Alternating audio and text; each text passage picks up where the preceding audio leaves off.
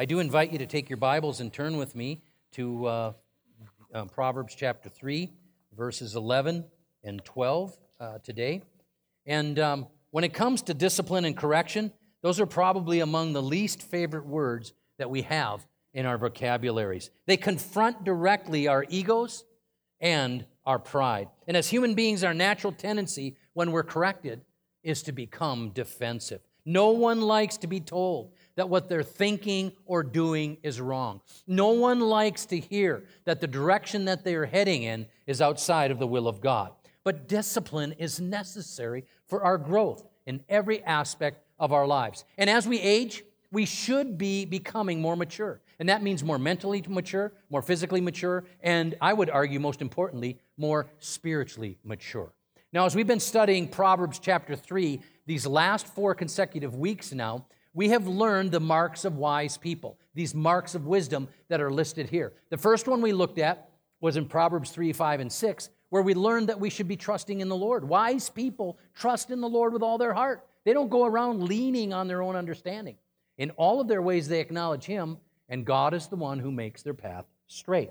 The very next week, we learned that wisdom will help us overcome our innate self-serving bias. It's just wired up within us. It tells us there to not be wise in our own eyes, but fear the Lord and shun evil, and then this will bring health to our body and nourishments to our bones. Now, last week, we looked at verses 9 and 10, the third couplet, and in that couplet, we were told that we should honor the Lord with our wealth from the first fruits of our blessings in life, and then God will see us through. He will take care of us. Now, this week, we learned that God sometimes disciplines us, but His discipline is always out of love. God's discipline isn't motivated by anger or despair or disappointment or revenge or anything like that. God chastens us in love. In fact, this is an extremely important proverb because it teaches us that discipline is evidence of God's paternal love. Now, I want you to understand that this is really confirming what's taught elsewhere in the Bible. If you have your Bibles, I want you to jot down Deuteronomy chapter 8, verses 1 through 5. We don't have time this morning to look at all those verses, but I want you to read them on your own. But verse 5 says this, "Know then in your heart that as a man disciplines his son, so the Lord your God disciplines you." In the New Testament, we have the same instruction going on in Hebrews chapter 12. And again, that's verses 4 through 11. But for time's sake this morning, we can't look at all those verses. But I would encourage you to study them at home this week on your own. But notice verse 5 and 6. It says, "My son, do not make light of the Lord's discipline, and do not lose heart when He rebukes you, because the Lord disciplines the one He loves and chastens everyone He accepts as sons." And then verse 11 says, "No discipline seems pleasant at the time, but painful. Later on, however, it produces a harvest of righteousness and peace for those who have been trained by it." In my sophomore year of high school, I wasn't a believer in the Lord Jesus Christ. I had been raised in this alcoholic, dysfunctional home, and I had been a pretty good kid up to that point in my life, but in my sophomore year of high school, I started running around with the wrong crowd, a crowd that would party and drink and smoke some pot once in a while. And the sad part is, 2 of those cohorts of mine were actually young people from this church that I ran around with, and 2 were from local Baptist churches in the area. Well, in my sophomore year, the last month of the year in school, we decided, got this wild-haired idea that we're going to skip school for the day. So a bunch of us rode the school bus to school. We jumped off the bus, walked over to the school parking lot, jumped into a friend of ours' car, and took off for the day. We did a little partying. Where do you go where you can't be seen? So we ran into Superior to goof around and do a few little things. And my mom at the time was working at the newspaper in Superior, had worked there for 27 years, the Evening Smellygram, the Telegram. The evening, did I say Smellygram? That's a different sermon for a different day. But anyway, she worked at the Evening Telegram, and she was out running advertisements to different businesses. And who do you suppose she sees out goofing around in town? So she calls the school directly saying, "Hey, I think there's some knuckleheads that skipped school today because I sent my son to school and he's not in school." And meanwhile, we didn't realize that teachers actually supervise kids getting off the bus. And they noticed us getting off the bus and going to someone's car, and a teacher supervised the parking lot. And they noticed us getting into a certain person's car, and they saw the absentee list for that day and said, "Hey, I think these kids are skipping for the day. Well, we thought we were so smart, and we did a little partying that day, and we came back to school, and so everybody could get on their buses and go home, and 2 of us had to go to track practice. And we showed up at track practice, and our coach pointed us to the principal's office, said, "You need to go see the principal." And we got there, and oh boy, did we get in trouble. And then I went home that night, and I'm from this, messed up family, and I get the book thrown at me. I mean, literally, I'm a sophomore. I just got my driver's license. I bought this old clunker car. Life couldn't be any better, and I get, grounded for a month. I mean, that's a life sentence when you're a sophomore in high school and you've got wheels for the first time. I mean, this was tragic. And then the next day I go to school, and I discover that all of my 4 peers that I was with who were in these nice Christian families, their parents wrote excuses for them, said that they had permission to not be in school. So I'm the only one that had detention upon detention upon detention. I'm the only one who missed track meets and got penalized out of that group. But you know what I learned? First of all, none of those people that were with me that day are walking with the Lord today. I was the only one out of that group that is now following the Lord Jesus Christ, even though it was 8 months after that I came to faith in the Lord. But I learned a valuable lesson that day, that there are consequences to our actions in life. And Proverbs 3:11 and 12 teaches us that this is the way it's supposed to work. That wisdom, it says, is a hard-earned possession, with adversity usually being part of that equation. See, too often we think that we can become more wise in life without ever having to endure any adversity, without facing any obstacles or any suffering. And Solomon tells his son here, Rehoboam, right on the heels of honoring God with your wealth, and if you do that, put God first and tithe and bless him from your first fruits and honor God with how you manage money, then God's going to take care of you. He's going to bless you. But here he says, life for the believer is not one continued, uninterrupted blessing after another. In fact, he says, you may face times of discipline in your life, and that's not a sign of disfavor with God. That's actually a sign that God loves you and that you're a child of God. You know, one of the best things a parent can do when disciplining a child is to have a time of affirmation with them after the fact. Because a natural human reaction for a child at that moment of being disciplined is to feel unloved. This is why it's so important to give them that affirmation and encouragement at that time. And when our children were growing up, that's exactly what we did. With our girls, we would sit down with them afterwards and tell them how much we loved them. We told them what they did was wrong, this is why it was wrong, and this is why you face the consequence, but there's nothing wrong with you. We love you. You're our daughter. And not every child that grows up in this world has the opportunity to grow up to be a wonderful young lady. But you have that opportunity because you are learning that there are consequences for your actions. We said the same thing to our son. Not everybody gets to grow up to be a wonderful young man in this world. Not everybody gets to grow up to be a good boy, a good young man. But you have that privilege because you're learning that there are consequences for your actions. See, it hurts to be disciplined. It hurts emotionally. That's why it's so important to affirm our children along the way. And I have to tell you, the 2 hardest things in my life that I've ever had to do was, number 1, be a parent, raise children. Tough job. The second thing is to be a spiritual parent, to be a pastor, to have spiritual oversight in people's lives. And man, over the years, I've had to deal with people in all kinds of heartbreaking situations. You know, when some people got involved in dabbling in the New Age movement, wow, I had to talk to them about that, and they can't leave the church fast enough. Who are you to try and correct me? And then they just run down the road to the next church down the road. And people are wondering, why isn't so-and-so at church anymore? Or I tried to talk to someone once who was cheating on their spouse.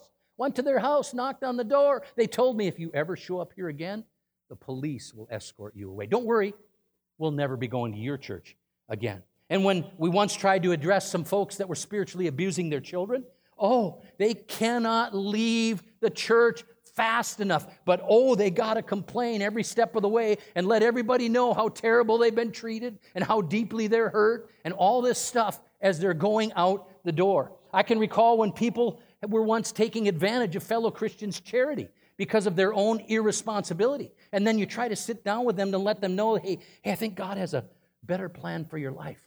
And do they get bent out of shape. And every single time you see them in the future, They want to make sure to point out how their new church is meeting all of their needs. And if you try to ever suggest to a couple that their relationship might not be God's plan for their lives right now, or maybe the timeline of what they're thinking, because you're seeing some warning signs in your life, well, man, do they charge out of the church and all of the rest of their families go with them and they can't get out of here fast enough. Of course, nobody goes out and gets any help, and the relationships dissolve to the point where marriages fail and laws get broken and others get hurt along the way. And all of these are examples of, quote, unquote, good Christian people who are not open to God's discipline or correction in their life. And I could go on with you sharing examples from my 42 and a half years of being a Christian. And I'm sharing those negative examples today because that's what the context is. I could give you countless examples of where people have faithfully responded in good ways when there's been correction or discipline in their lives, and they're blossoming and blessed because of that. But that's not what our text is saying to us here today. It's telling us that gaining wisdom is a hard-earned possession, and adversity is usually part of that equation. See, our natural tendency, though, in times of correction, is to react, as Solomon says, with resentment, to want to reject it. It's to loathe about it. Again, verse 11, my son, do not despise the Lord's discipline, and do not resent his rebuke. Despise here in the original language means to reject it. It means to refuse it. No, I'm not going to accept that. And of course, the second line, which is, poetic parallel here, which is re-emphasizing the same thing. It says here in the original language to resent his rebuke. This means to feel a loathing and abhorrence, a sickening dread that someone would even consider, or that God would be considering doing this in my life. Now, in this passage, what we are seeing is the language of discipline. We're not seeing here the language of punishment. In fact, another way to translate rebuke here in this text is to use the word correction. So let me ask you a question. Do you resent the Lord's correction in your life? Is that something that really bothers you? Or is it something that you actually allow into your life? And who are you right now accountable to in your life? Could you name that person or those people that could speak truth, could speak correction into your life? And how do you respond when you are corrected? Are you one of the people who tends to minimize it? Oh, that really isn't that big of a deal. You're making too much out of that. Do you minimize it? Or are you a person who tends to deny it? No, denial is my happy place. I live my life in denial. Are you one of those people? Or are you someone who shifts the blame? Oh, well, you know what they said to us, or here's what they said, and go around trying to justify it because you're shifting the blame. Or do you play dumb? Like, I don't know what you're talking about. I don't get this at all. What do you mean? Or do you sweep things under the rug? How do you respond when you're in times of correction? As a pastor, I refer people to counselors and therapists on a fairly regular basis because life is tough.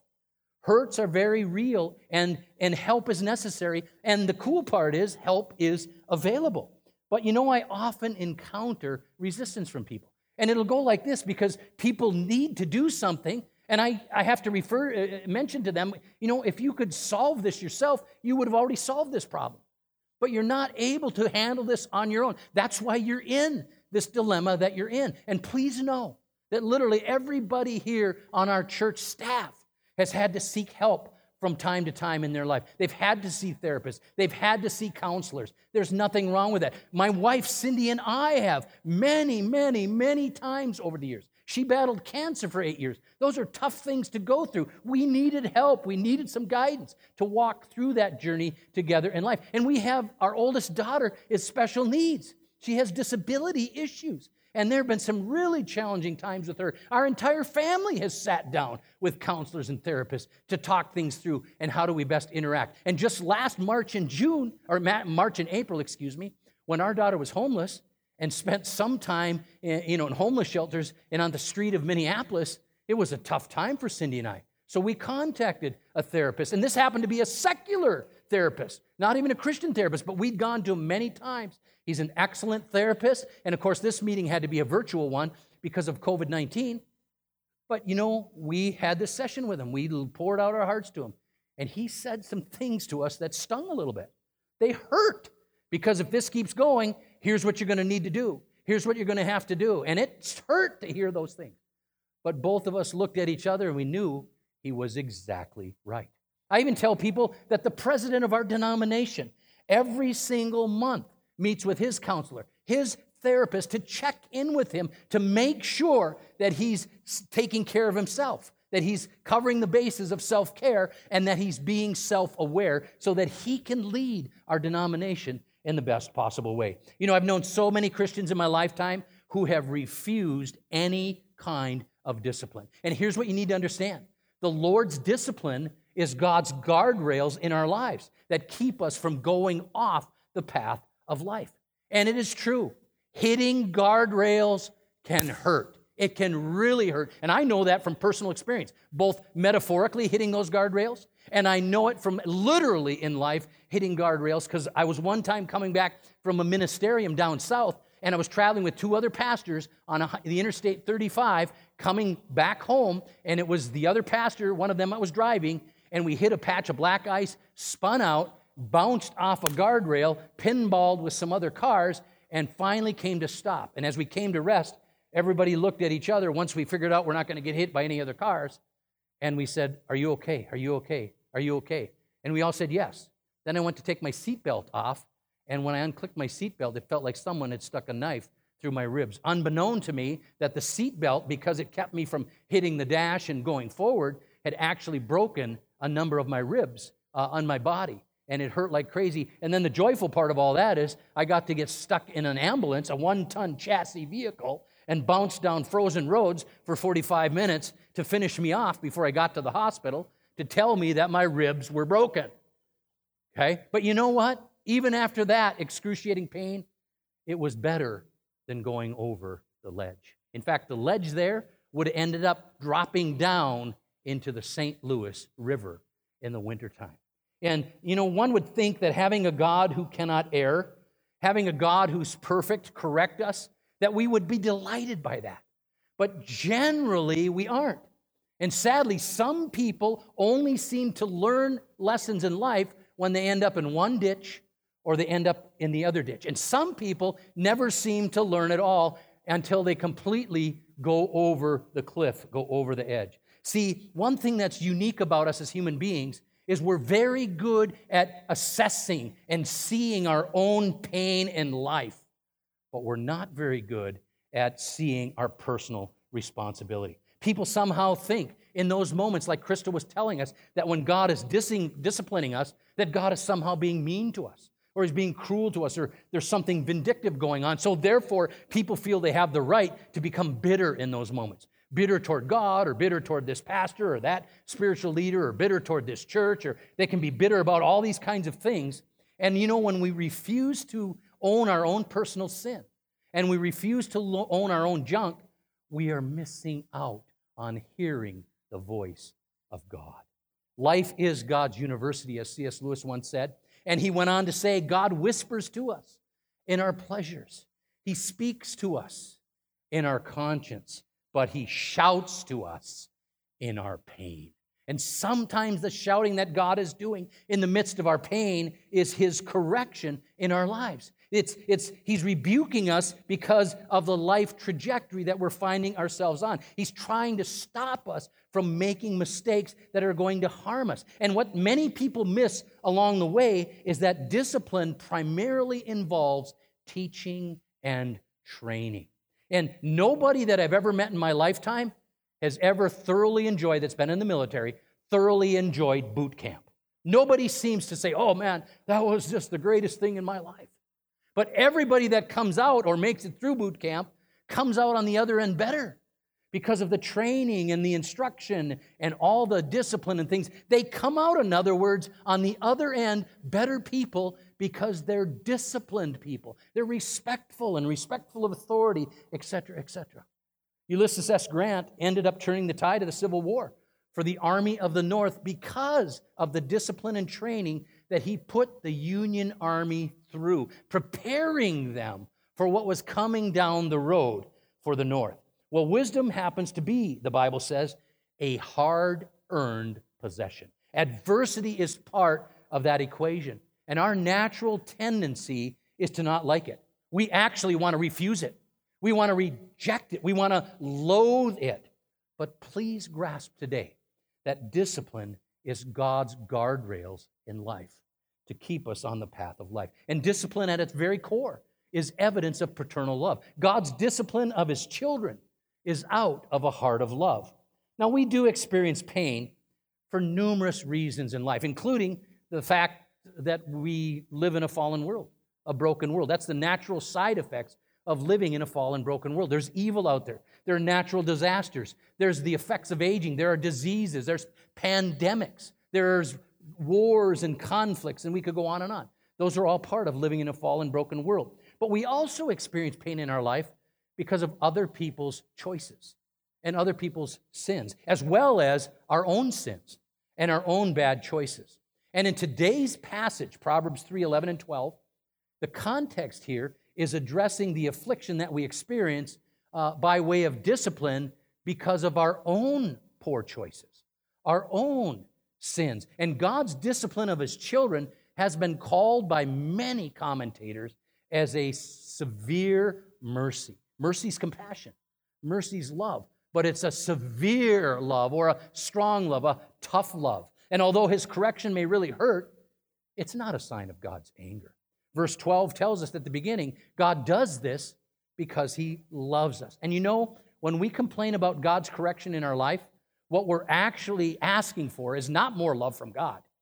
We're actually asking God to give us less love. We're asking God to not take us so seriously. God, could you please just take me a little less seriously? I know, God, you think so much and think I have such great potential, but could you just lower the bar a little bit, God, and not take me so seriously?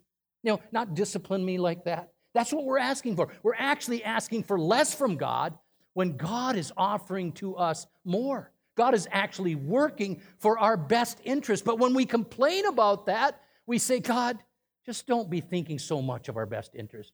Could you just lessen the interest you have in us just a little bit? That's what we're doing. We want less. You know, when things in your life go wrong, are you a person who thinks that God somehow has it out for you? Is that what you think? Or do you see God's correction in your life as a sign of God's love for you? Do you see suffering as a necessary part of growth in your life? You know, I heard an African pastor once from the Congo, which is the second poorest country in the world, say that suffering is never good. But suffering is a good teacher. See, when it comes to discipline, do you see that? Because all Christians will be disciplined because there are endless lessons in life to learn. There's countless opportunities for us to mature. Listen to what the psalmist says in Psalm 139, verses 23 and 24. Search me, O God, and know my heart.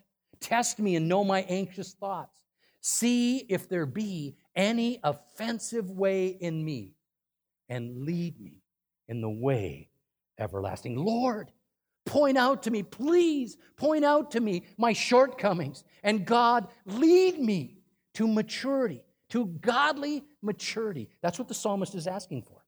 So can you think of examples in your life where God's discipline of you led to personal growth? And have you learned in your life that God's correction of you is actually a sign of His love?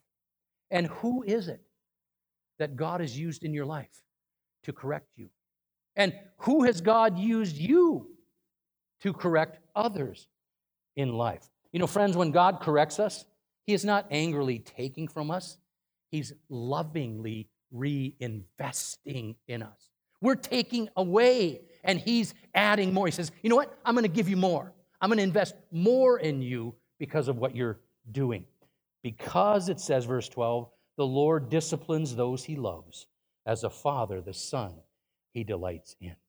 Discipline often feels like anger when you're on the receiving end. It often feels like loss. It feels like God has somehow abandoned us.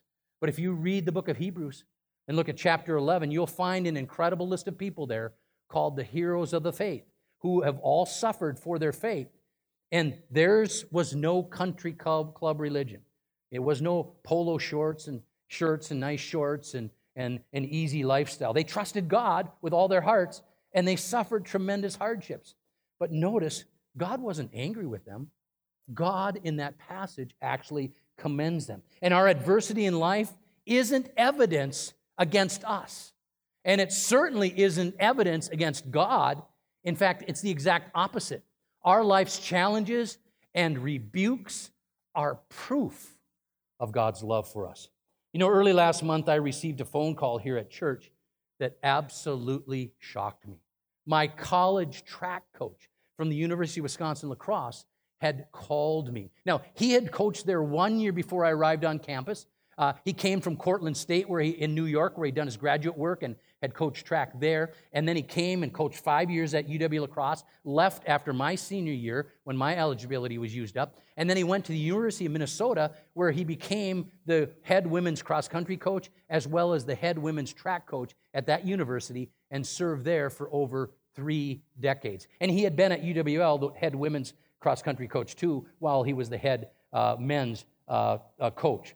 And my only interactions with him in this entire time from 1982 until he called just last month were once I bumped into him in 2007 and once I bumped into him in 2009 down in Minneapolis. Otherwise, there was no contact whatsoever between him and me. But he had heard from one of my former teammates about my health conditions, the brain tumor that I had removed and the arteriovascular malformation in my brain that was removed. And so he'd heard about that, and he wanted to call and check in with me. He got the number for the church, and he called me out of the blue. Now, this coach he ran a tight ship.